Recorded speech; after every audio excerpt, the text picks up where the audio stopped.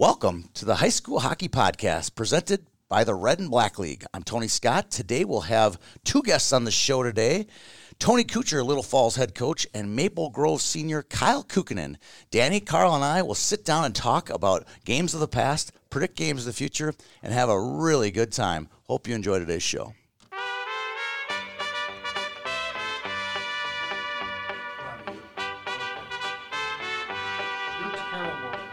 Love is a burning thing, and it makes a fiery ring. Bound by wild desire, please. I fell into a ring of fire. Well, good morning, boys. That was brutal, Tony. We should note that was the second take, too. I'm an intro king, boys. I'm an intro king. No, just wait for the outro today, folks. It's going to be a thank you and see you maybe in the rink parking lot. Yeah, we're going to go out in the parking lot after the show, and I'm going to beat your ass. Okay, Tony's in a fun mood today. First swear word out of the gate. Right, there we go. Okay, well, we do have a fun show, so let's kind of start with little news and nuggets first. Tony and I have already recorded the Tony Couture interview, and it was amazing. Magical. I hung up the phone after a 30-minute interview and going, why didn't I do one? Why wasn't this guy one of my podcasts over the COVID pauses? Well, we were trying to make it only like 10 minutes, and that didn't happen. There's a lot of juice to it, so it's a cool interview. His coaching influences alone is enough to listen to. I mean, that's why. If you want to hear about who he's coached and been in contact with, it's spectacular. He's a good storyteller. Carl? So I might actually have to listen to the podcast this week? You might actually have to listen to the show, Carl. Okay. Yeah, I've never actually listened to this podcast. So, I haven't normally, but I get low on content now for my podcast walk, so I do listen every once in a while, and I just cringe sometimes at some of the stuff I say and some of the stuff I laugh at. I'm like, what a moron. Are you listening to like our best hits from 2017 or what? Mashup? Yeah, a little mashup. Spotify mashup going on. Spittin' Chicklets has a guy who like does quotes this thing called Spittin' Chicklets Quotes. That's a big podcasters have these big producers, unlike me, who's our producer right now. But they do all these things. We could put up a nice bunch of mashups out of our show, that's for sure. Well, let's talk about some fun stuff that happened this week, or at least that we saw.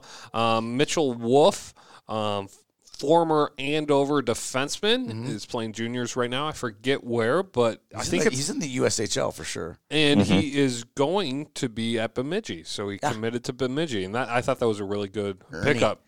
Ernie got a good pickup there, and Tom Saratori got a great recruit there, great offensive defenseman. So. Oh yeah, and played with one of the best, who's playing really well at Duluth right now. Yeah, man, isn't he doing well? Seamless jump. Yeah, easy. We're talking about Wyatt Kaiser. Here's a guy who I did a tweet this week that absolutely exploded. Cole Smith from Brainerd High School, graduated in 2014. He's like a couple years younger than you guys, for crying out loud. Cole Smith plays 2 years. This is the best part. You can't put this in the tweet because you only have 280 characters. But he didn't have any college hockey offers whatsoever. He had some opportunities to walk on and play football. His dad, Tom, was a football player, great football player. His uncle, Sandy, was a hockey player at UMD. So he said, well, I'll just give it a shot. I'll go give juniors up in Manitoba a try. Plays 2 years of juniors, gets a scholarship offer. He had like 80-some points in 2 years in Manitoba. Plays 4 years, becomes an assistant captain at North Dakota. And then you think, oh, yeah, a guy like that, he might ECHL, AHL, plays 5 games in the ECHL, and then makes the NHL for opening day roster for the Nashville Predators. And there's a good reason. As a 24, 25-year-old kid playing in the NHL, that's a long road. There's a lot of people have told you no before you get to the league there. And it's just a good reminder. Just think about this team for a second in Brainerd, or the Brainerd teams of that era. So Josh Archibald. Yes. Mitch McLean. Yeah. And Cole Smith. Yeah. Like, and we never talked about them, really. These guys are pre-podcast era. Yeah. Think about that. There are plenty of guys in the podcast era that are playing in the NHL now too. So I just Dylan Sandberg's one of them. Yes, he made with the Winnipeg roster, so that's pretty cool. Yeah, no, I definitely worth noting for sure. Here's a couple other notes. Lakeville goalies, high school goalies had a big Lakeville weekend. North. Yeah, Lakeville North. Yeah, Lakeville North high school goalies had a big Nora Wall. It's a neat story. She wins a game Friday night. She never played goalie until this year. There were no goalies in Lakeville North High School girls program to play, obviously, because Skylar Vetter was gone, which you would have thought she'd always played boys. You thought there'd be plenty of opportunities for girls. Right. Somebody step all in. along the line. It's not a small place. Yeah, I know. It's a big high school, a giant high school. I've been there a few times. Well, we always have to park there, Tony. Oh, yeah, but Olivia, my daughter, had a big cheer event there for 5 straight falls. I've been there 5 straight times. But she gets her first win, 6-5 win over Appa Valley. I thought that was pretty interesting. And then Skylar gets a shutout yesterday in their win, which is great. Peter puts up the tweet. He's got a picture of her from the Prior Lake game from 2 days before, so it's a fresh photo. And some donkey goes on there and goes, "Yeah, she's been gutting the girls' game forever. Said she's too good for us. She's ruining the girls' game." Like, Skylar Vetter is not ruining women's hockey. In fact, she won gold in the U18s in a shootout for these same girls, you donkey. Sorry. Tony's having a great week. Tony's in a mood today. I am in a mood. Yeah, just wait. And then speaking of Lakeville, sticking on Lakeville, I had a tweet last night. Josh S., Max Johnson, Jack McNeely, and Taylor Schneider, all Lakeville lads, had Division I goals last night. I thought that was an interesting little factoid. I think I remember having a conversation with somebody last year, or maybe the year before, but like Lakeville itself has some of like the highest numbers of D1 players. Oh, it's insane. Yeah. It's really, you would think like, Duluth or, it's insane. I mean, Edina. And Carl would know firsthand. A guy named Justin Kloos was a really good player. Do you remember when he played against you guys in the state tournament, Carl? I have no memory of this. Oh, Nope. That's good. I Blame block COVID. out, You should blame COVID on that, right? I block out a lot of Lakeville South memories too. You have both you guys have. Yep. But you know what though? Southwest hasn't played Lakeville South lately, so I got no. Yeah, Tony's free. I'm free from that. My team was Bloomington Kennedy and Bloomington Jefferson. That was they were the freaking They play kryptonite. each other this week. Yes, they do. Yeah, they big do. Little plug on that. Might be competitive. Yeah, it will be competitive. I promise you, it'll be competitive. Very competitive.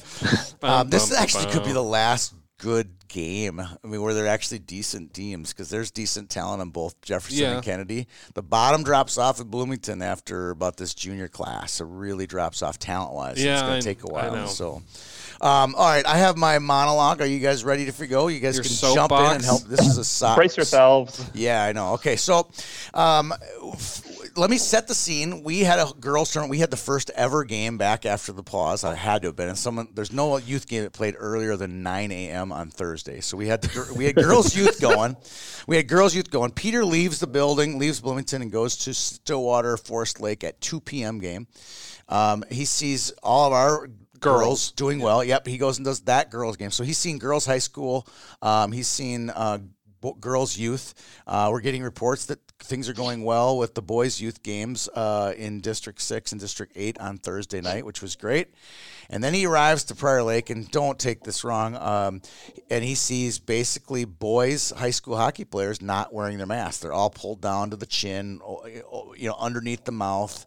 And I was like puzzled by that. I'm like, wow, we can't have that. Star Tribune gets a few good photos of this. They can destroy boys high school hockey. That's what I was thinking. So maybe it's just isolated. So then I call Brianna, and I call Edina Dad. I start calling around to people who are at high school hockey games on Thursday night. Like, yeah, we're like grade A to F. A being what you saw at Forest Lake Girls or at our girls tournament. He goes, oh, we were talking D's and F's.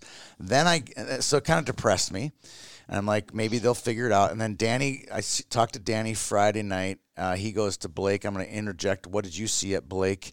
And Wayzata? I saw a lot of chin straps. A lot of chin straps. D-, D+ on the grading it was scale? just, well, for me it was weird. Because I'm thinking in my head, I got my temperature checked before I walked in here. JV's changing outside during the break, intermission. They're spraying down the rink with disinfectant after they clear out people. I mean, we're doing a lot of COVID stuff in the stands. And then, Carl, just so this isn't a Metro thing, I'd like to get your take on the 2 games that you've attended as well. So when we're talking in fact here. I don't want to talk about opinion. My opinion will come in a minute. What did you see there? From what I could see, which was not much because I've been wearing my mask properly and my glasses are fogging up the whole time, so I can barely see. It was inconsistent at best. What would you give the grade of the 2 Duluth teams on be objective, be fair. I know you're a Bobo, but C+. C+. So there maybe half the teams were wearing them. Okay, and I'm going to begin my soapbox, my rant right now. This is a 6-gear machine here. There are 6 gears to this thing that's going to make this thing happen. So I'm going to call out everybody. Eric Martins, if you don't get your act in gear and get, you're the top down, you're the leader, you're the executive director. If you don't start speaking out to your schools, you and your 23 and a half employees are going to all be out of a job. There's going to be no high school sports if we get shut down again and again and again, simply because it'll get privatized. We need you, Eric Martins, to have a heavy hand here. Next one is the parents. This is my biggest one. Parents who are telling their kids that they don't need to wear the mask, you're foolhardy. This is silliness. You need to be a parent here and explain to them that they have to wear the mask in order to play it. So more masks equals more games. Less mask means we're going to get shut down. It's not just boys' high school is going to shut down. Girls' high school is going to get shut down. All of youth hockey is going to get shut down. And other sports are going to get shut down. Please do it for everybody, not just yourself. Athletic directors, same thing. You're at a rink counting bodies coming in and out of the body. Meanwhile, your back is turned to the actual hockey game that's being played, and you see D- and C+ on the grading scale. You got to go down there and correct this. It's your job as athletic director to make sure these players are wearing their masks. Coach is the same thing. I had a great text string with one coach yesterday who said, it sucks. Mask sucks. They get their face all wet, and it's really hard. You know what's harder? Watching Netflix and playing Xbox. That's a lot harder for the next 2 months. True? I mean, I called the whole game wearing a mask. It wasn't fun. No, it does suck. I hate masks. I hate the whole deal. But I love hockey more than I hate wearing masks. Okay? So I've checked them all off. Coaches. And then last but not least, I want to call out the players. Many of you guys are 18 years old. That means you have the cognitive ability to make a decision for yourself. Make the decision to put a mask on, or it's going to all come crumbling down in 2 weeks. And if it's not bad enough that COVID's going to take it out, but the governor will just take us out. They will just take us out because we're not responding to their rules. Let's all mask up and let's get her on. It's not whether or not you believe that masks prevent, deaths or transmission. It's if they notice this, it's just going to shut it down. I agree. If people were going into the grocery store without masks, they would shut down the grocery store. Yes, they would. Type of thing. Yes, they would. So that rant was a lot shorter than I thought it was going to be. Just want to reiterate, more masks on equals more games. You guys agree with that? Well, yeah, because we're going to keep playing. Yeah. Carl, I'd like to get your educated stance on this before we move on to some other more fun topics like ice hockey. No, I think you said it all, and very efficiently too, which is impressive, Tony. Thank you. I've had that one in my head for a while. But I will say the coach who had the text string about the masks suck and I hate it, he did text me back after his game, and he said, Tony, happy to report all our boys had masks on today. One victory. We got 148 more teams to go. Yeah, it's just it's interesting. That's I wasn't expecting it. I walked into the rink, after you get your temperature checked, which I was not expecting either. And now I'm like, oh, I should check that before I leave the house, I guess. But Brianna went to the Rogers Andover game, and she sent me 71 pictures. I always get a file of pictures, and I had to go through them all. Three of them were good enough to publish because the other 68 were maskless players. And I'm like, I can't use any of these. We're not going to publish. You won't see a maskless player on our website until the executive order has been changed. Yeah. Just can't do it. I'm not going to be here to publicize this. So if you want to be on Youth Hockey Hub. Yeah. There you go, Carl. Thank you very much. You want to be on YHH. No, but on the other hand, I have always said this, and I'll say this now. It might sound like a threat, but if we don't start to see improvement here at YHH, we're going to start calling it out, and we're going to be way more public than this show. We're going to go on our site, and we're going to call out people saying, hey, these teams are not compliant. We need to get compliant. So if you don't do it, I will, and we will use our platform to make sure that we get these masks back on faces and we get the games played in. Remember, more masks equals more games. Yep. Okay, so let's go from there, Tony, to a fun. I can leave now. Yeah, okay. I need you still. Danny, it's you and I. Yeah. St. Louis Park Edina. Then I go. Then I want to leave. Okay, sorry. fine. Okay, well, let's transition to this. Tony, you want to take away the Tony Couture interview? Well, thank you, Danny. I'm looking forward to this great interview. We're joined right now with head coach from Little Falls, from International Falls, Tony Couture. How you doing today, Tony? I'm doing great. I'm very happy to be here today. I bet you're very happy with getting your season off the ground after this long pause. It's been a whirlwind. There's just been a lot of things to cover other than just hockey and X's and O's. So I've had to put on that portion of my coaching that I've never had to do before. Just a lot of dealing with parent tickets and just all kinds of different things. But I think overall the number one thing is that we're going to be able to play our first game today. So we're excited.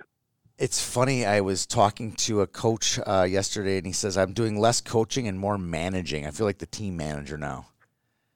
Absolutely. I mean, it's been incredible dealing with, rink stuff, COVID stuff, taking temperatures, managing all the kids in case their brother or sister have been exposed, or it's just been interesting. And you feel like an administrator that has to administrate everything, and you're just not concentrating on the hockey aspect, but you're also, just concentrating on the overall wellness of your program.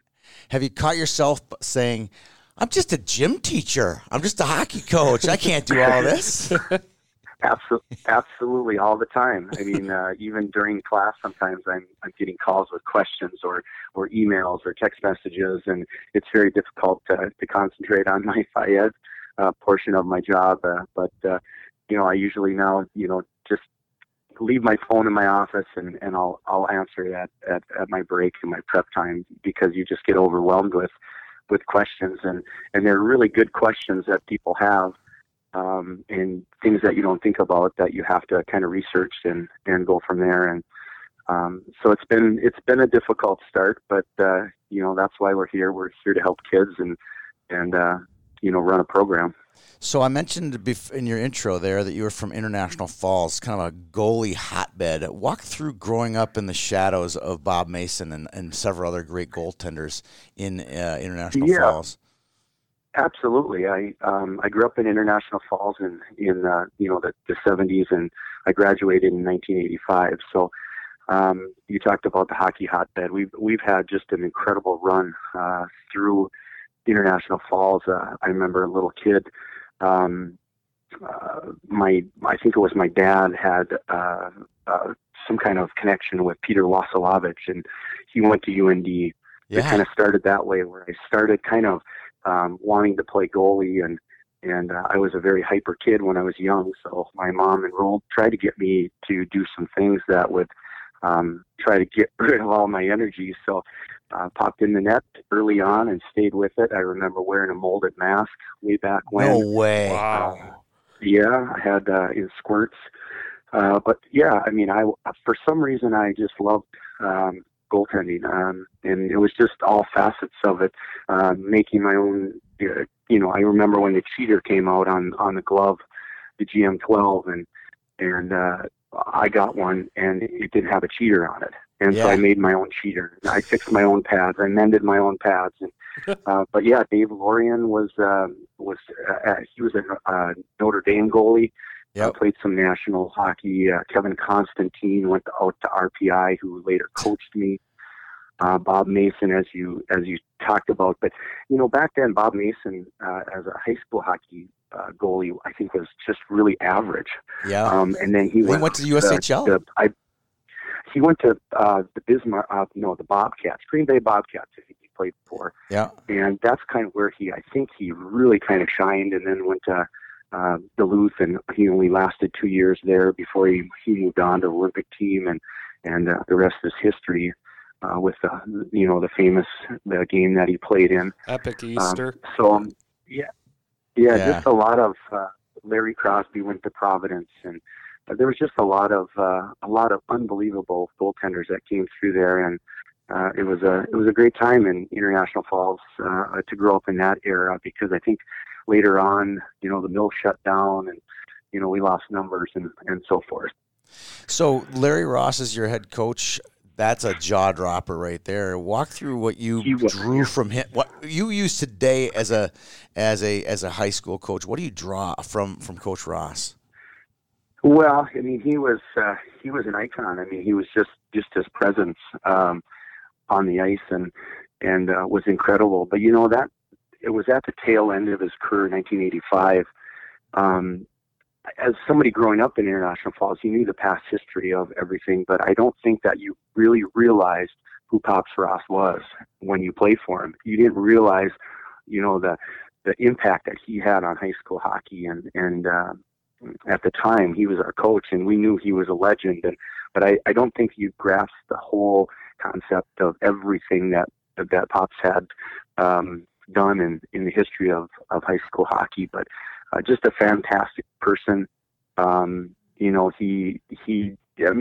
just really calm, and when he talked, you listened, and we had great coaches. Terry Burns was a longtime coach with John Prettyman, and they were just fantastic coaches. And Larry was after he had retired that year, he moved on and was doing a lot of scouting. So when I was at North Dakota, he came to our games, so I got an opportunity to talk to him quite a bit in the tail end of his, hockey career and coaching and stuff. Before you got to North Dakota, you had a little stop in San Diego playing at U.S. International. Walk through the process going a kid. Talk about two opposite ends of the world. International Falls, where they would do the battery commercials on TV for how cold it is, to San Diego, which is the most perfect weather in the world. How'd you get there? How did it all work out? It was, after I graduated in 1985, back then the USHL had teams that they had to commit, so I was at North Iowa Huskies in Mason City, Iowa. They had our rights in International Falls. So back then they had high school rights, so you had to go there to go try out. Well, Kevin Constantine was a coach at Mason City, so he had a connection with International Falls. So a bunch of us went down, tried out. I played a year at Mason City, and then another year I went back. Actually, right after my first season, I was supposed to go to St. Cloud State. I got a call from Herb Brooks, which was unbelievable. And then committed to go to St. Cloud, and then decommitted after I thought about that.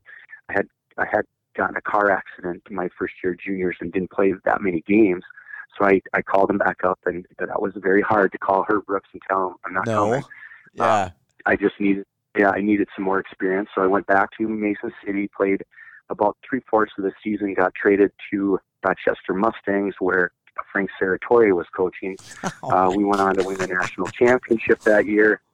And boy, I thought I was set. I thought people were going to be knocking down my door. I got a shutout in the national championship game. And not really the big schools were calling. So I had a chance to go to Fairbanks or U.S. International with Brad Butow, and I really liked the past history of Brad with the Gophers, and so we went out there. It was an incredible time, and it was just a weird school to begin with. That our dorms were on stilts because we were right next to Miramar, and the hill behind us used to always wash out, and you had to be on stilts. So it was incredible. And you guys had a decent record the one you were there. Yeah.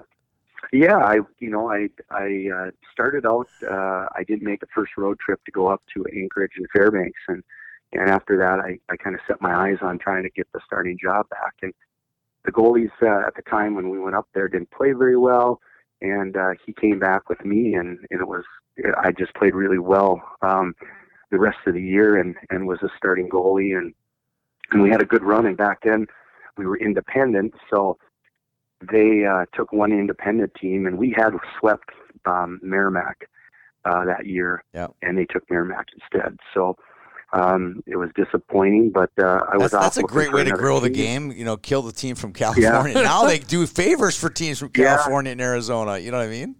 It was incredible. I have a picture somewhere in my hockey box that we're all outside behind the hockey arena, and it's like it says 90 degrees, and we're all cheering and going to the beach, and it was an incredible, And then when they came and told us we're no longer going to have hockey there, everybody had to disperse, and I called up Frank Serratori, and the rest is history from me going to North Dakota. But I got to tell you one good story. This is how weird it was there. So the first week we were there, we had to paint the arena white. The players? So the players, yep. And we played at the Mira Mesa House of Ice, and the glass was all the way up to the ceiling in the backs. No way. It was weird. Yeah, we were playing. I think it was Denver, and I was not playing that game. And Denver took a shot. It tipped off a stick and hit really high, and came back and hit Matt Atkinson in the back and went in the goal. So no way. It was just some fun stories, but we kind of Brad Butow, we were all mad that we had to paint, and I mean we were white paint buckets, but he had a black lab, and we painted his black lab white. So we kind of got him back a little bit. So it was fun times there though. Oh my gosh, I'd love to see the rosters. I remember one of the stars from Minnesota was Dewey Wallen. Was he on the team? Was he part of that squad? Yeah, Dewey Wallen. Jim Howe was there. The surgeon. We had lots of the surgeon. Yeah, we had a lot of good Mike Race, I believe it's been a while now, but a lot of them played in Sioux City in the USHL that year, and then went on, and had a couple people that had played at bigger universities and maybe didn't like their playing time, so they went there, and but yeah, we had a good season. All right, we gotta scoot. This will be a short interview. We're already at 11 minutes. We're gonna have to skip past your UND stuff. I would love to hear some stories about Gino, but we gotta get to how did you get the job at Little Falls, and how did you begin your career after playing? Yeah, well, I had a contract to go play for the Richmond Renegades in the East Coast League. Was going to sign. Decided that I was just burnt out and just needed to start my life. I'm 5'9". I was always kind of pudgy. So I knew that one season maybe, and we'll see what happens. But decided not to go. Started looking around for jobs. It was either get a teaching job. I'm a Phi Ed teacher. Or work in the mill up at Boise Cascade and stay up there for probably the rest of my life. So I didn't know what to do. I decided that maybe I'd work in the mill like everybody else does in International Falls. A great job. It's it's why International Falls is clicking right now. But decided that I'd look, and I found a job for a halftime Phi Ed coach and coach. So I was a halftime Phi Ed teacher in Little Falls. Didn't even know where it was at. Came here, got the job, started back, back in '93, and it was the hockey program had just got a hockey arena in 1988, so it was very, very early in their program. So you were there basically at the beginning then.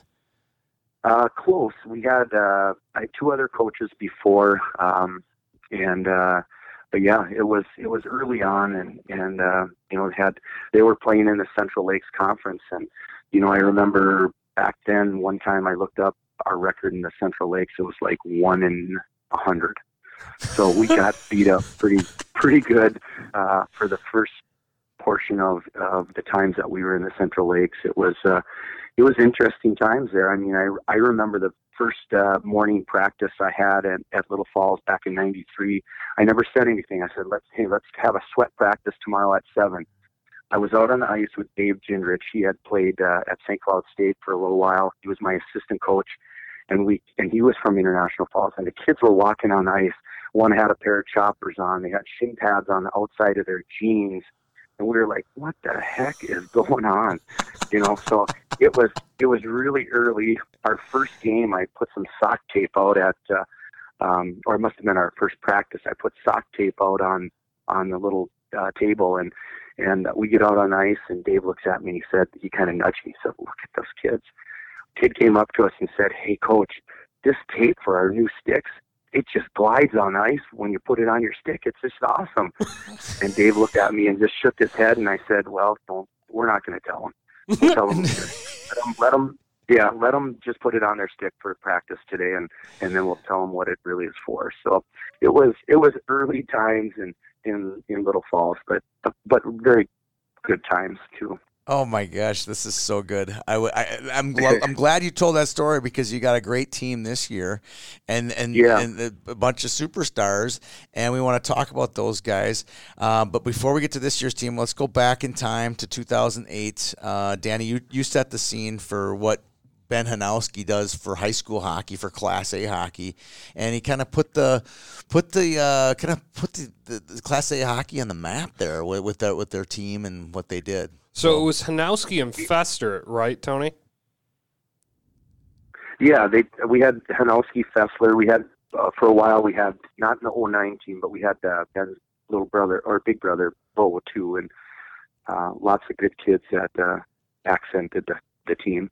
So one of my favorite memories of Little Falls is when I was at St. Thomas. I was a senior in 2008. We play Little Falls as the opening game of the tournament, and I remember we were talking at school beforehand, like, okay, who are these guys? They have a good record, but maybe not have played everybody, but they have two really good scorers. And so I remember that game clearly because of one incident that happened, and it's continued to happen nearly every St. Thomas tournament, where the opposing player will salute the St. Thomas student section after scoring. Do you recall that happening? Absolutely. I think, I'm not 100% sure, but I think there was some talk in the locker room before. I wasn't in the locker room, but later talking to the fellows, they had planned this, and Ben said, I'm going to get that goal and I'm going to do it. But I remember that when it happened, it was just like, just kind of, you just kind of buckle over a little bit on, oh, did he just do that? And I was like, holy cow, we're in the game. And it wasn't, I believe back, if I can remember right, it wasn't until the third period that kind of got to us. But I tell you a little story about a little bit behind it. After he did that, after the period was done, I went through the tunnel, and there was Craig Perry. Oh, boy. And Craig Perry and I go way back. He was at North Dakota when I was there as a grad assistant, and then he grew up in Fort Francis, which was right across the border. So I said, Craig, what's up?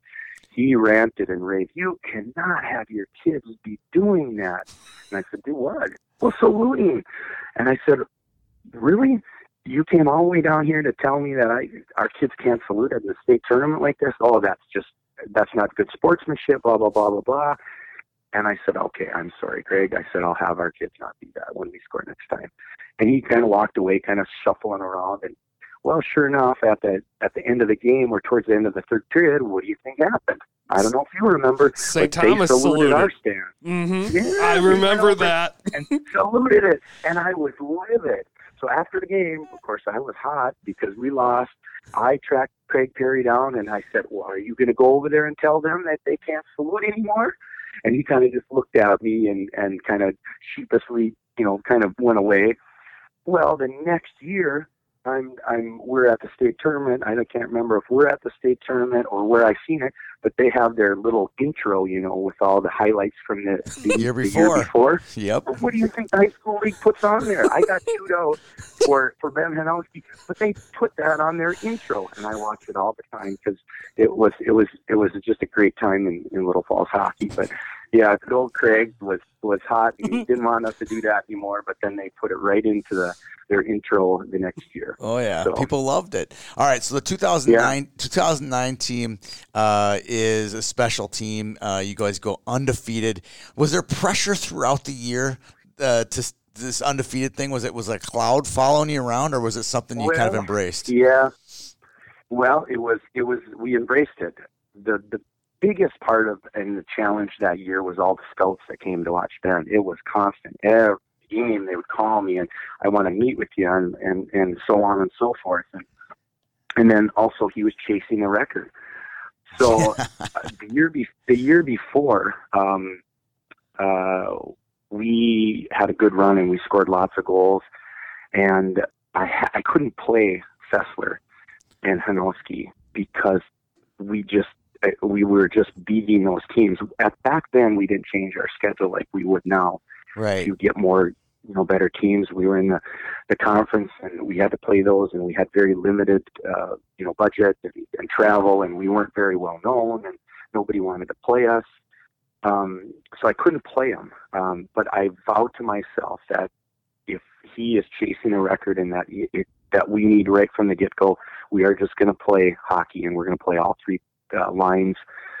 Probably one of the reasons why Jared Fessler left early his senior year. He didn't play his senior year, went to Lincoln, because I didn't play him the year before in the third period. I don't think he saw the ice third period ever. So, but it was just a special time. There was just lots of things going on. The most memorable thing that happened that year is when Ben broke the record. Our rink is small. It was unbelievably. It was packed at the JV. The JV kids were just ecstatic because it was actually packed, and there were people calling me that from all over the place wanting tickets. And we had a group of Norwegians soldiers that were at Camp Ripley at the time, right by Little Falls. Mike Corral, our arena manager, let them in the back door, and there was probably 60 of them right next to our bench, and they couldn't believe what was going on. So it was just, it was unbelievable. We stopped the game and presented them a plaque, and it was something else that year. It was a great year. Your team this year, I want to get to this really quick. You obviously knew this was going to be a special team. Your son Dane's the goalie. You've known this group all the way, since they were in kindergarten, all the way through. You built a good schedule this year. Gentry, Denfeld, Warroad, Dodge County. There's no mistake. There's fingerprints on building a tough schedule. Yeah. Walk through that process. Well, it's a good schedule, but it's very sad that we don't have our 25 games because that schedule was unbelievable. We had Matamidi. We were going to play in the triage with two. I can't remember. It might have been Totino Grace or somebody, and Monticello, and we had just really unbelievable schedule, and we had lots of people that we were excited about playing that offered to play us that knew that we were going to be a better team.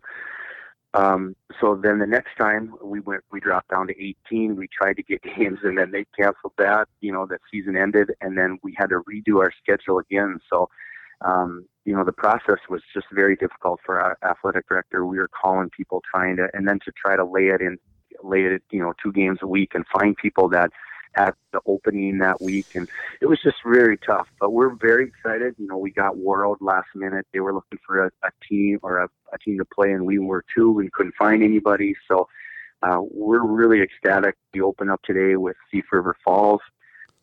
We've been going back and forth for a little time, but we're excited. I don't think that we're an awesome team. I think we just have a bunch of kids that work hard. We don't have one standout that is gonna dazzle you too many times. We just got a group of kids that, if Dane stops the puck, we'll be able no pressure, to, Dad. Right? Yeah, no pressure. Well, yeah, I'll remind them in a little bit here when I get off the phone too. So, but you just have to play, and we got a lot of issues along with everybody. All a small town. We lose one or two kids that took COVID. We get an injury. We get grades. There's just a lot of things that could play a factor in this year's schedule. But we're excited about the team we have. I always tell people that, if they're going to state in youth hockey and they've done well, most of the time they will do, it translates pretty good at high school hockey too. I mean, it's in aspects that we have in small towns. So they've been to their little state tournaments and stuff at youth hockey and never made it to the championship game or anything like that, but been always very competitive. So we're hoping that continues and that we have a good season and it's all about the end of the year. If we can get our kids to believe and to play their best hockey at the end of the year, then we'll be okay. And it's just been a weird season to begin with. So it's just bonus that we get to play our games. One last question. I want just to highlight a few players in our team. We could probably do 10 minutes on your son, Dane. We just ran out of time. You got Gabe Hirsch, Nicholas Stevens, Gunnar Gustafson. Those are your top returners. What do they bring? Yep. Give me a scouting report. If I'm trying to play against you guys, how am I going to stop those guys from scoring? That's a good question. I think good goalies have, we don't score a lot of goals. We don't go to the net as well as I think we should. So keeping us to the perimeter is usually a key. Clogging up the middle of the ice sometimes. Yeah. We're not great to the neutral zone. But once we get it in the offensive zone and we're usually pretty good. They're pretty crafty. And then in our zone, again, we're just trying to get it out. Find a way to get it out. Gain, stop the puck. And then let's get down to the other end. So it's unlike 09 where you just kind of let them go. I mean, I didn't do much coaching that year, to be honest. I mean, they just kind of, yeah. Matter of fact, I believe it was Ben's senior year. I believe he got mono. It was either his junior or senior year. And he went behind the bench and basically beat Brainerd for us when he was sitting on the bench. I just stood next to him, and he was incredible. What he saw and what he brought to the coaching of the game that day. And we beat Brainerd, and, he pretty much coached the team. So sometimes coaches, should learn from their players. But yeah, we're a decent team. If we work hard and we score goals, we should be okay. It's the days that the puck doesn't go in the net or it goes off the crossbar 5 times, and then we get in trouble. All right, last question. You've been at this for 20 plus years, maybe even 28 years. Yep. 28. And now you get a chance to coach your son in his senior year.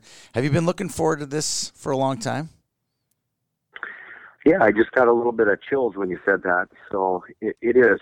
It's very gratifying. I know a couple of years ago I called before he got up to as a sophomore.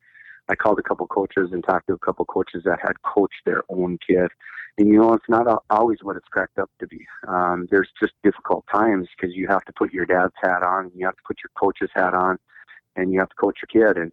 And most of my staff that have the last couple of years and have coached their kids, at one time or another before I coached Dane. So I've seen some of the ugliness of it and some of the good things of it and the gratifying things, but have been awesome. It's been a good thing. I get to spend time with them, and who knows what's going to happen next year, whether he's going to go try play hockey some more, which is his plans, or depending on what happens. But it is. You get to see him. You get nervous for him in 2 different ways as a coach and a player. And when we were back playing in a lot of your games and tournaments that we signed up for, I could never watch him because I didn't want him to mess up. I didn't want him to be the goalie that let the bad goal in for the other parents to look at me and say, "Your kid's not stopping the puck." That and didn't happen kinda went very away often, by the way, just for the record. Yeah, yeah. That kind of went away when I got coachman hockey, and things happen, and you just try to do your best as a coach and as a parent, and nobody goes out and tries to fail in high school hockey. I mean, kids are working as hard as they can, and mistakes are going to be made, and I've never had a kid that is going out there and purposely playing bad. So it is what it is, and I'm excited for him. He's our captain this year, along with Gabe Hirsch and Joey Majurley, and they're great kids, and we're hoping with all the adversity that we've had this year, just to go up and play hockey and have a memorable senior year for Dane and for the team. Well, that's great. You got your captains are all from on the back end, so you built like a true defensive squad, right? Right, absolutely. Yeah, and good kids, and kids that are positive with one another, and able to say things to kids when they need a little kick in the butt too. Well, we really appreciate your time today joining us on the show. Hopefully we get a lot of people from International Falls and Little Falls tuning in. We appreciate your time, Tony. Absolutely. It was a great time, and made me feel really good about talking about old times again. Tony Couture. Thank you very much. Tony Couture, head coach at Little Falls High School.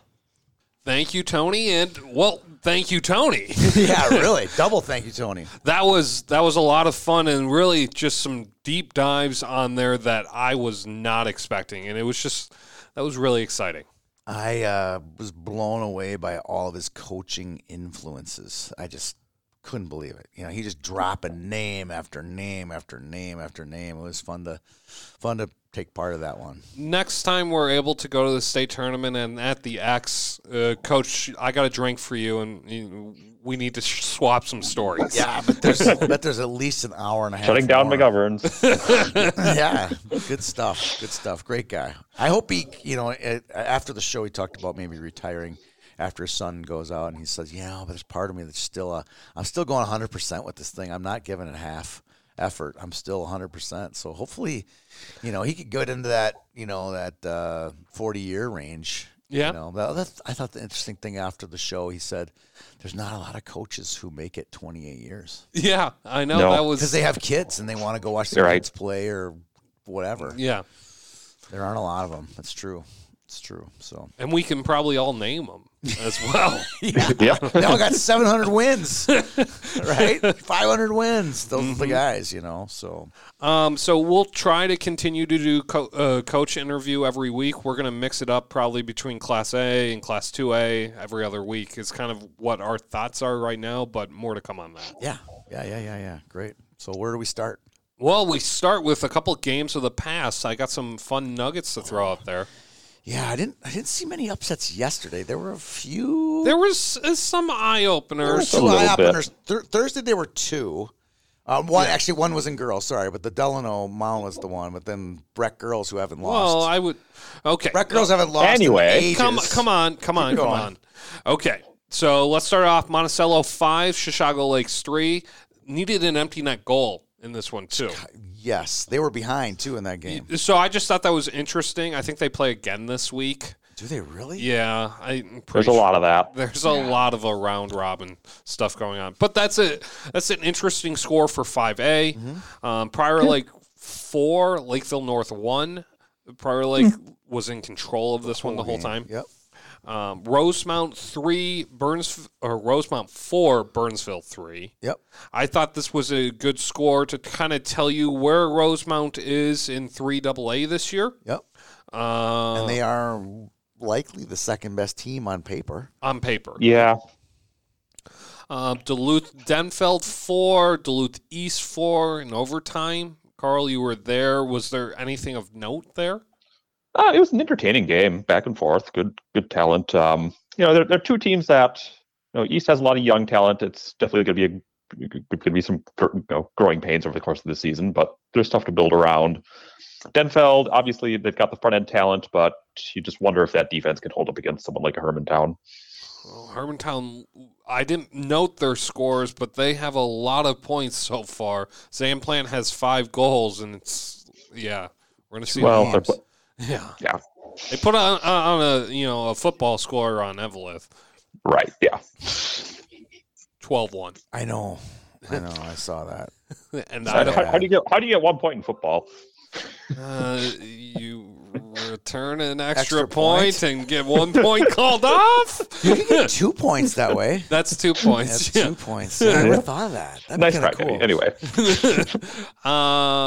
Okay. This one was interesting. This was an eye popper, I think, for the whole state. St. Louis Park 4, Edina 4 in overtime. Edina needed a last-minute goal to push this to overtime. 5 seconds. 5 seconds. And St. Louis Park's goaltender is a freshman. So this was interesting. So, a little backstory here. On Wednesday, one of my hockey mom reaches out to me.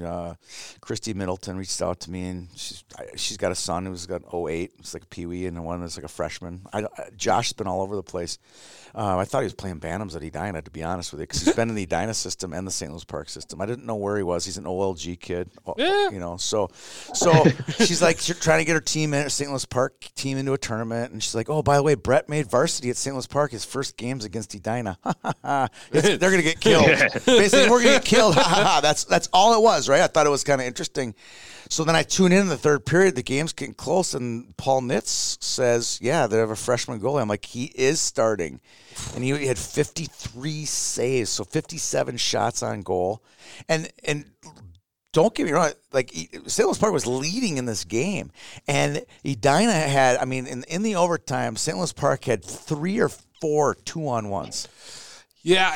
Edina had a bunch of chances too, but it was like they could have easily won this game. The important note on this, and I noted this a couple of times when I was at the Blake Wyzetta game on the radio, is there are not a lot of section games this year.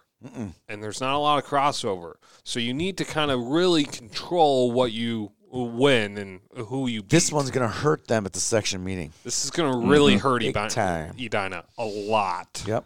So that one's going to come back around later this season. Another one that's going to come back around for section play, Mount Westonka 4, Delano 2. This one was probably the biggest shocker, or one of them for me this week. Absolutely. Class A, yeah. Absolutely. Yeah, for it's sure. It's funny, little backstory. Mount Westonka, when these kids were seniors or 7th grade, they won the state tournament. Too bad, like all of them were gone. Luke Roloffs, Nick Blood, the kid with the mane, the big hair at Breck. Ben Affleck. No, I can't think of his name right now. I can't think of his name. Yeah, like charades, long hair, Mustangs. No, I can't think of his name right now. But ride that Mustang. They were, but they've somehow pieced it together, or patched together. Shout out to Jake Henderman, the coach at Mound. Yeah, that's a big win for them. That's a huge win. So this makes 2A interesting, and hopefully it's a punch in the face that Delano needed to start the season, to know that they're going to get tested. For sure. Because 2A is always complicated. So I thought that was interesting. Grand Rapids 6, Cloquet 1. That's a really good cementing win, I thought, for Grand Rapids. An interesting one, St. Thomas Academy 5, Hastings 4, and St. Thomas needs some late goals in this one as well. Yep. So I'm keeping an eye out on Hastings. They will play again later this week, too. Yep. Yep. What did you call it, Carl, before the show? Like a round robin or something with Holy Family? With Holy Family, too. It's like those 3 teams are just playing each other. Right. It's like a tournament. Yeah. 3 teams that have nothing to do with each other at all. No. Well, Hastings and St. Thomas are in the same conference, and that's why I think they're playing each other twice. But still. White Bear Lake 5, Roseville 5 in overtime. This kind of gave me an understanding of what White Bear is this year. Oh, White Bear won. Oh, sorry. Yeah. White Bear 4. 5-4. 5-4. 5-4 win. Yep. Yeah. 5-4. Sorry, I didn't type the 4, so I just typed the overtime, and I assumed that was a tie. Sorry, that's my bad. Can I name another tie? Northfield 5, Dodge County 5 in overtime. Yep. And that one was interesting. There was another 4-4 tie on Thursday night. I don't remember what it was, but I was going through all the scores. I was like, wow, we got a bunch of 4-4 ties tonight. Oh, it was the East Denfeld game. Denfeld. Yep. Yeah. All right. Yep. And then Friday night, Blake 5, Wayzata 1. Wayzata, again, they need scoring. I don't know where it's coming from. They puck controlled the hell out of that game, and neutral zone play was really, really good, but there was probably about 5 minutes of the whole game that they were not on their game, and that's when Blake capitalized on it. Really? Yeah, it was just certain moments, like power play goal in the first, probably one that tipped off of a Wayzata player in the second to go up 2-0. Yep. And I mean, shots were 2-1, 3-1 Wayzata. Really? Yeah, and so this game could have been 5-1 the other way. But the key of the game was Axel Reed. Yeah. Axel Reed's top senior goaltender. Keep an eye out on him. Yeah, he and Lime Sound are right up there, I would say, as top potential for sure. And so they'll play this week. Well, yeah, thank you for the plug, Carl. Yes. No, I thought this is another huge section game for 6 because big win, even though there's an empty net, and O'Leary pulled his goaltender at like the 350 mark or something. He's going all Patrick Waugh on the deal, right? Yeah, because like I'm calling it with Zach Helverson, and Zach's like, "Oh, penalty," and I was like, "That was a no offside sack." And he's like, "What do you mean the goaltender was out?" And I was like, "He's pulling the goaltender." He's like, "Oh." That's so funny. I know it's weird to get back into the hang of things, like going to rinks and all that and seeing games when you haven't seen stuff in person since 8 March. months. Yeah. Can I just say, I think the big winner of first week in Section 6AA is Cretin. Cretin definitely. No, I'm saying this because Edina now has a blemish. Wayzata now has a blemish, and if you want that number 1 seed with that suburban East schedule, you need these teams to lose some weird games, and it's happening. Yeah, that's a hot take. That's a hot take. I like that. That's a hot take. I would also argue that, but you got to say, Cretin's still got to go 18-0. They got to go 18-0. Of course they do. Yeah, I agree with that. And then I also think, Carl, that St. Louis Park really raised their stock this week. They also beat Chaska 3-2, which is good, but I mean, a win's a win, I think, with that. I'm having flashbacks to when these kids were Pee-wees, and they were pretty darn good. They were feisty. They weren't bad. They gave teams trouble, so it's no surprise that now that they're in high school and they're doing pretty well. I mean, you go ask the Wayzatas and the Maple Groves. I mean, they didn't lose to these guys, but they gave them fits. Well, we could maybe ask in our pre-show about that to Kyle Kukkonen, who we are interviewing later in the show. So that's something to kind of throw out there. Interesting score, at least from my side. St. Cloud Cathedral 3, Morris Benson 2. That's probably the closest that game's been in 20 years. So that's insane. Yeah, I know. Just say that one more time. St. Cloud Cathedral 3, Morris Benson, which I don't even know the mascot. The Lightning. No, I maybe? was thinking the same thing. Are they the Lightning? Okay. Yeah. It's 2. So, that's a 1-goal game. I don't care where shots are on that. If you're a 1-goal game to Morris Benson, we might see some new blood at 6. Yeah. Okay. Yeah. That's an eye popper. That was an eye popper to me. Centennial 7, Elk River 3. I thought this is a good game to show everybody Centennial is going to be Centennial had 9 goals in their first game. I mean, they're the real deal. What's that tell you? They're the real deal. Yep. So keep an eye out on them. Eden Prairie's won game this week, 6-2 over St. Michael Elverville. St. Thomas Academy, what, Carl? No, that was just an my reaction to that Eden Prairie score. That was mine, too. It was just worth noting that they won convincingly. I was in the halls at Super Rink last night, and Brianna just showed up from that game, and she goes, guess what the score was? And I go, Eden Prairie 7, St. Michael 2. She goes, you were close. I mean, you could have not went to the game and knew what that was going to be about that kind of a score. Yep, so that's all I'm saying with that score is it's just one of our top teams in the state won convincingly. Yep. An interesting score, especially after the Hastings one. St. Thomas Academy 7, Holy Family 0. So, can you remind me why I was saying all those nice things about Holy Family preseason again? They do have talent at Holy Family, really good talent, but I don't know. This was a shocker to me. Okay, there's going to be a lot of them. Yeah, a lot of these. The first couple weeks, there's going to be no rhyme or reason for any of this, and so it's kind of putting stuff together right now. And another one trying to put together North Dakota scores. Grand Forks Central 7, EGF 4. That one's not half as surprising as the first one. Next one you're going to read. I didn't write that other one down, but Red River beat EGF 6-1, I think. And then Roseau turned around and beat them 6-2. Yeah. Yeah. Beat Red River. Yeah. Yep. Roseau put a 9 spot up on TRF. I want to say. Yeah. Bemidji. Okay. Yeah, but still 9 spot on a section rival of Bemidji. Yeah, I watched part of that game because it was a 6:00 start, and I had all my gear up, and I was watching. Like, me watch a little bit of this stuff. They're good. They are very good. That's exciting. Little Falls 4, Thief River Falls 2. Just gives you some idea how good Roseau is. Yeah. Right? Yep. Well, no, because Roseau didn't play TRF. I got that. Oh, that's wrong. right. Sorry, yeah. They play this week. They play this week. I did notice that. Sorry. But Little Falls, just watch out. I know we've pimped them a lot this show, but watch out for them this year. Tony Couture mentioned me this week when I was scheduling the call. Thanks a lot for making us number 5. You're like, I don't want to be that high.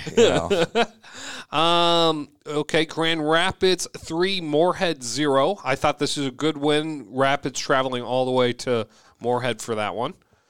Good win by them. The state champions last year played each other again. Hill Murray 2, Matamidi 1. I thought that's a good win by Hill and a close game by Matamidi. Both teams have stuff to work on. Yeah, right? Yep. That's how I took away from that. And then Maple Grove 7, Champlain Park 1. Really? So they I ran did not away. see that score. Yeah, it was. I saw their Elk River score, but I didn't see this score. They ran away with that one in the third, I believe. Okay. And then the game Carl was at last night, Duluth East 2, Cloquet 1. Anything of note in that one, Carl? It wasn't a very exciting game. East was really in control. It's just Cloquet shot blocked a lot, and East stuck a couple through. Okay, that's kind of all I have. I can't believe you guys are being so nice to me today. I mean, I pick East Grand Forks #1 in the state, and they come out and lay an egg. Yeah. Well, they haven't lost anyone in Minnesota yet. That's true. I don't really care. You could play a Quebec Major Junior team. It doesn't matter. Does not matter. It's not a litmus test. So you call this a scrimmage then, basically? A glorified, fun outdoor game. I don't think the kids in Grand Forks and East Grand Forks consider this a scrimmage. I think it's pretty important that they just got pumped by both teams. Well, I think it's important for morale in their locker room for sure, but when it comes down to, where they're going to be ranked in 8, come to the end of the season. It has no bearing on that. No bearing. They still got. This is a pride award. I'm guessing they still got 2 games against Warroad to earn their #1 seed in the section, to play them probably for the 3rd time in the year like they do every year. So. Well, I remember, when I was in high school, Cretin was in a different class for basketball. They were bigger, right? And so we wanted to beat them, but it didn't change whether or not we were going to go to state or how we were ranked or anything like that. So it didn't make a difference. Right, I agree. Okay, so no panic button yet on East Grand Forks? I think you can still keep your stock there, Tony. All right, okay. Yeah, just watch the goaltending because they outshot both the Grand Forks teams, and we're in good control of the games. Do you know who the giving up a lot on their own end? Do you know who the goaltending coach is at East Grand Forks? I do, obviously. Who is it? Carter Creer. Yeah, Carter Creer. He's also the goaltending coach for the Fargo Force, and kid's making a name for himself. That's He's for a sure. stud. I'm blaming these 2 losses on Carter Creer, 100%. I taught him everything he knows about announcing. That's right. All right, what's next? What's next? I think we're going to do an interview with Mr. Hockey, quote-unquote, finalist Kyle Kukkonen. He's not a finalist yet, but he will be. That's for sure. You want to hand over the interview to me?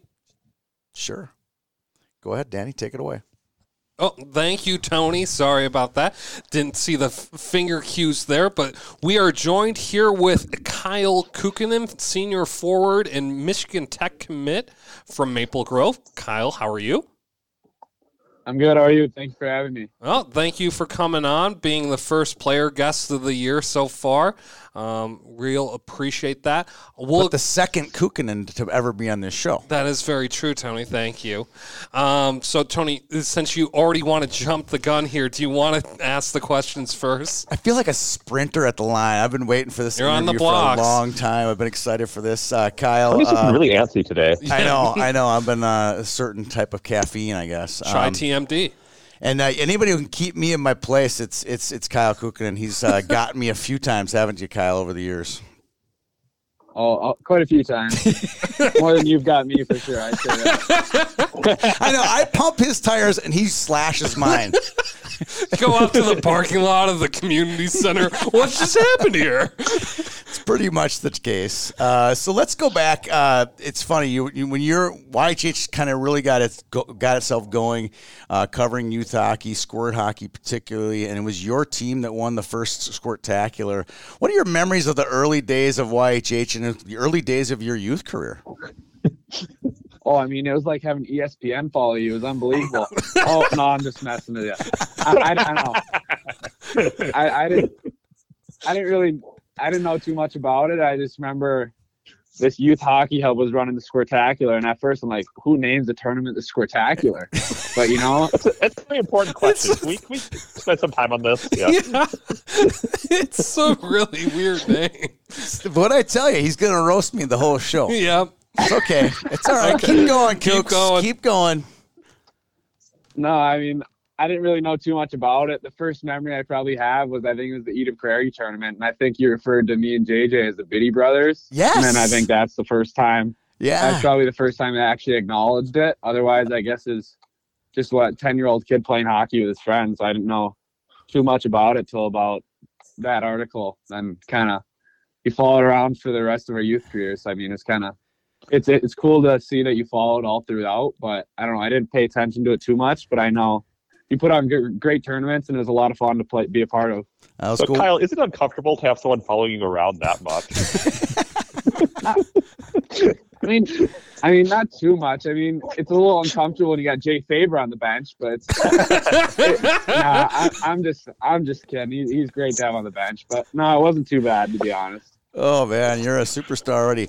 Speaking of that, I want to go back to a couple of the squirts, and we won't do a ton of youth stuff, but you guys had a pretty nice rivalry. You won every time, but there were some great games of White Bear Lake where they had the Lucius brothers and Leighton Road. Do you remember those rivalry games? I think you probably played them 4 or 5 times in the White Bear tournament, the Squirtacular, Fargo, all the way down the line. What do you remember about those? I remember my memory of the Fargo tournament was, we always talk about it. The first shift, we go out there, like, lose the face-off, we win the face-off, dump it in or something. Then, like, every single one of us fell down, and we end up giving up a 2-on-0 to the Lucius brothers. And, like, 30 seconds into the game, we're down 1-0, and we're like, oh, great. But that's one thing I remember. I don't know. I didn't know Leighton Road at the time, but I kind of got to know him after, I think, Kiwi years, and then I think they're a lot of fun. I think one of the main memories for me is Squirtacular. The one guy that my buddy Ryan Reed, the unsung hero. He still remembers that article, and he still busts his chops about that one. But he's that's what I remember about the Squirtacular. What did I say something about him? I can't remember. What did I say about him? I don't know. He scored like the game winner, and you called him the unsung hero, and that's what he's known as now in Maple Grove. And he's actually managing our high school team this year. So, much better manager than Maple Grove had last year in the state tournament. Walk through that. Remember that you guys you got on the hockey hair video, and you guys became team managers because you were injured. Walk through that process. Well, so me and Jonathan Hallstrom were hurt, and we're like, I mean, we got to do something to either get on the Jumbotron, whatever it is. So we're thinking about it for a while. Couldn't really come up with anything. And we're kind of bringing the waters out and we're bringing the smelling salts out. And we're like, we got to crack one of these right in front of the coaches. They'll just be standing there. So that was like, it was last minute, but it was pretty funny. It was so funny how that worked out. I saw that video. I clipped it. I'm like, oh, we got to get these guys in there. This is going to be great. This is great. All right. Before we get on to some more high school related stuff, you had, I call it was like the holy trinity of youth hockey lines. You, Brock Faber, and Justin Janicki, JJ, played together all the way through your 6 youth career years. Walk through those days of being on that line. It was something magical to watch those years. Oh, yeah. I mean, it was a lot of fun. I mean, I think in squirts, I don't know if we played with Brock quite as much, but then once we got to Pee-wees, it kind of was set in stone that we were going to play together. And I don't know, things just clicked. I mean, me and JJ kind of like to play a small little buzz game, and Fabes kind of bought into that as well, and he was great at coming across the neutral zone. So, I mean, I thought we all just kind of complemented each other's games really well, and then getting into, I think, like first-year Bantams and second-year Pee-wees, Brock started taking interest in D. Yep. And then, like, we kind of, for like a year, we kind of like, nah, you're playing forward. Like, you're playing with us. And then Coach Tom Adolph in the first-year Bantams, like, wouldn't let him play D, and Brock just wanted to play D so bad. And then finally, like, end of the year, second half, Brock finally got to play defense the rest of the year. And that team was a little bit surprising. You guys made it all the way to the state final. Oh, yeah. I don't know. That was a good run. That was a lot of fun. It was awesome playing at Marshall's rink. That was a pretty cool rink. That was cool. Yeah, and then he ended up moving to D second-year Bantams, and I think that, honestly, is probably my favorite year of hockey I've had, or youth hockey, I guess. I think we had 2 first-year Bantams, so we were a pretty old team, and we were all pretty familiar with each other, so that was a lot of fun. I think I saw 3 games or plus of you guys that year, and I don't watch youth hockey. That's rock star status if Danny Ryan comes to your game as a Bantam. I'm just telling you right now. You guys were good. Really good. Yeah, no, and then he moved back to D, and I still give him crap. I'm like, yeah, I know, you're still a forward. Like, you still should be a forward. I mean, he's actually all right at that defense thing, but I still give him crap that he should still play forward. Yeah, it worked out okay for him. So you're watching the World Juniors. You're watching the World Juniors last week or 2 weeks ago. What's going through your head watching your best buddy growing up win a world championship like that? It was unbelievable. I was really happy for him. I think it was kind of right away. It was a little surreal. I couldn't really believe that he was out there when he was just playing with us, 2.5, 3 years ago at Parade in the state tournament, which is kind of hard to believe. But I mean, he's just gotten so much better since going to the program. And I think he's just really developed, and watching him get stronger and all the things in the off season.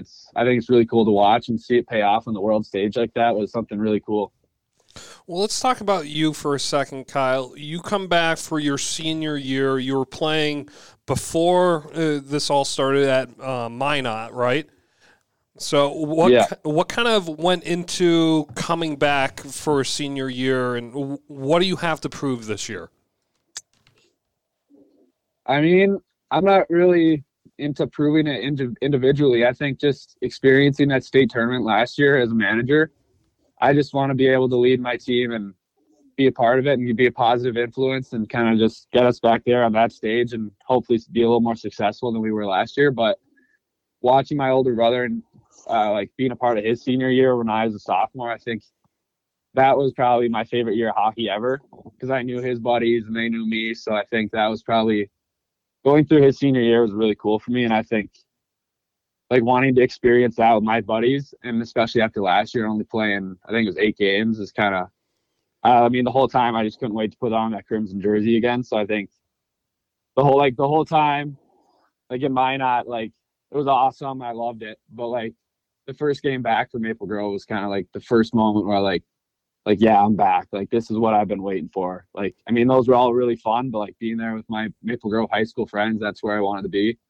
And I think I made the right choice. I'm really happy to get the season going. Hopefully it can stay on strong with all the protocol. Yeah, for sure. For sure. Let's do, Carl, you want to do a lightning round? Yeah, let's do a lightning round. You want to go first, Carl? Sure. So, Kyle, we're just going to ask you a bunch of questions back and forth here. I'll start with, what's your favorite rink? Favorite? I'm gonna go Osseo. Both sides. Favorite goal? Favorite goal? Bantam semifinals. Wayzata. I remember that. Favorite coach? Favorite coach? Thomas Adolf, and can't forget Jay Faber, the master of the bench minor.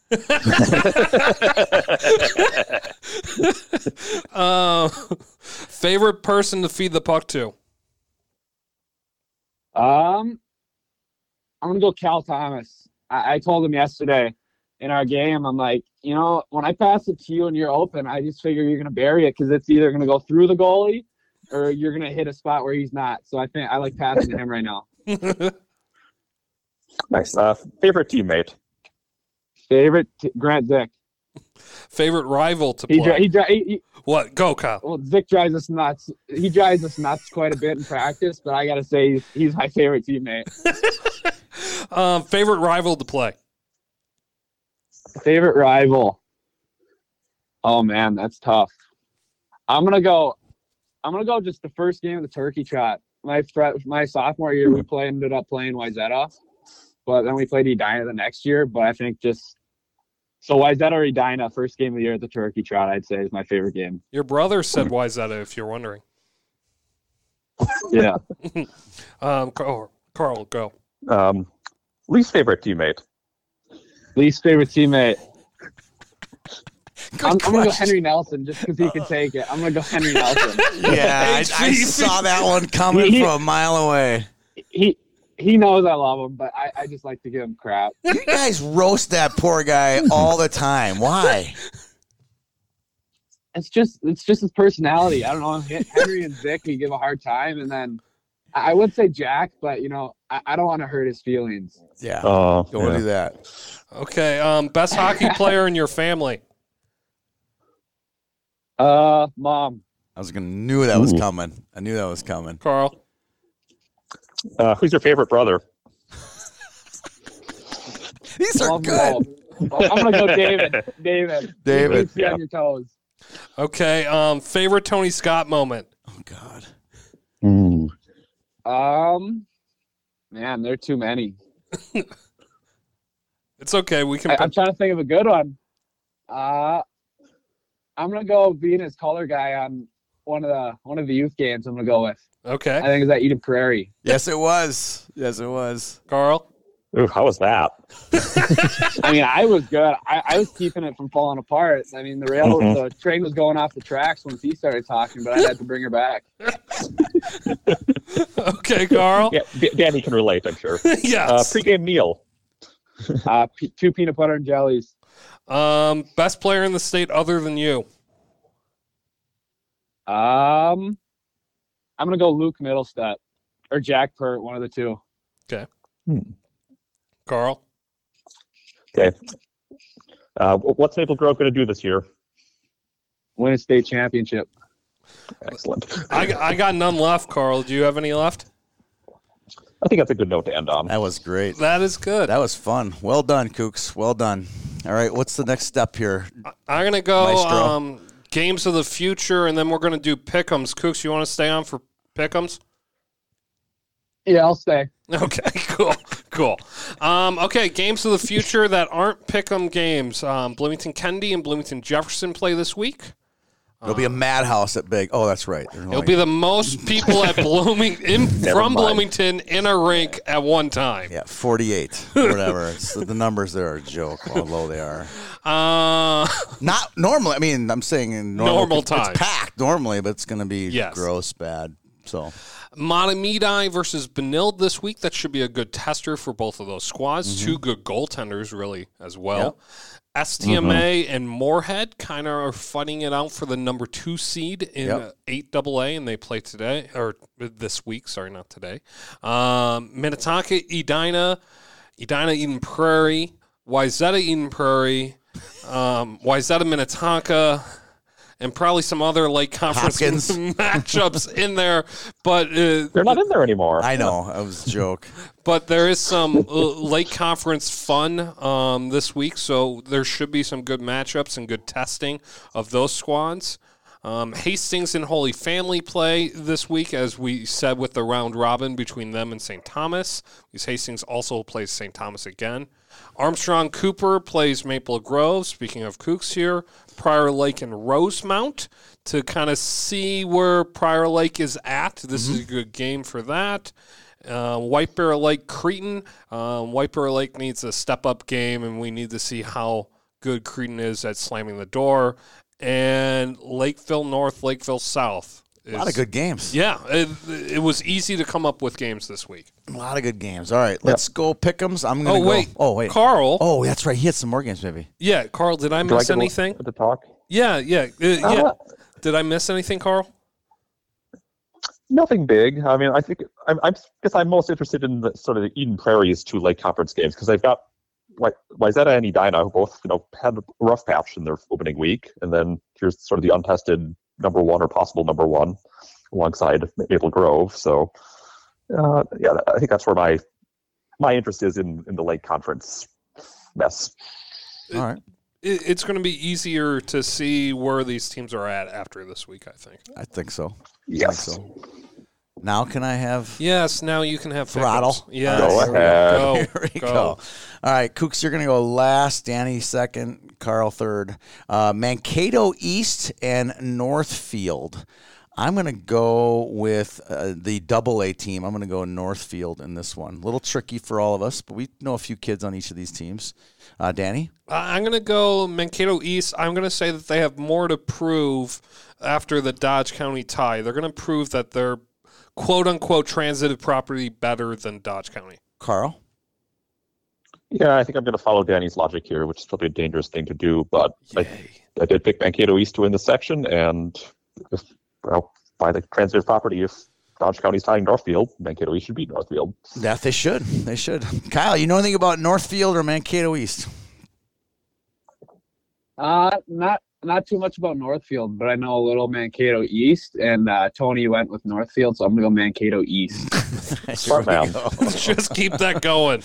Here we go. All right, this will be a good game. Grand Rapids, Hillmurray. Where's this game being played? That game, I think it's at Aldrich. It's at Aldrich, okay. So at Hillmurray. Danny, you're up. I'm going to go Grand Rapids here, actually. Grand Rapids, Shocker. Only one goal so far this year. Jack Pert in the gang. I think that, Hill struggled to score in the regular season last year. A low-scoring game favors Grand Rapids. All right, good call. Carl? I'm going to stick with Hill until they lose. All right, I like that pick. All right, now you don't get to read my putts this time, Mr. Kukkonen. Who are you going to pick this one? It's a toss-up, but I'm going to go Grand Rapids. Grand Rapids, I like that pick. Since Kyle picked Grand Rapids, I'm going to take Hillmurray. Okay. It's a lot Good less funny excuse. when you do it. Okay, what's the next one? I'm still getting over that slam. Okay, I'd like a little discussion on this one. I'm still getting up off the floor after that one. I don't want a short answer response. I want an essay with a body paragraph. Okay, yes. Okay, here's Tony. two opponents. The Champlain Park, who you guys just defeated, Kyle, and Centennial, who likely be the 2 seed in your section if all plans out. Champlain Park, Centennial. Carl, you get to go first. I think Centennial's been impressive so far. Champlain is not. I'm going to go with the Cougars. Kyle, not to get you in any trouble, who are you going to take in this one? I don't know. I'm going to go Centennial, to be honest. No, I got to go against Kyle on this one. Are you going to? No, I'm not. I'm going to gooch it. I'm going to put the goocher on Centennial. Let's keep this a We're clean sweep on Centennial. I need. This is a proving game for Champlain. It is. It really is. They got a young team. They're a good squad, though. They got some good players. Yeah, the Centennial scores last weekend were notable. This would be an interesting one. Benil St. Margaret's, Blake. Kyle, you know a few of these guys. Matsky for sure, but I'm sure you know these guys from Elite League and youth hockey pretty well. What do you like in the Blake-Benilde game? I'm going to go with the big night for Axel Reed. I'm going to go Blake.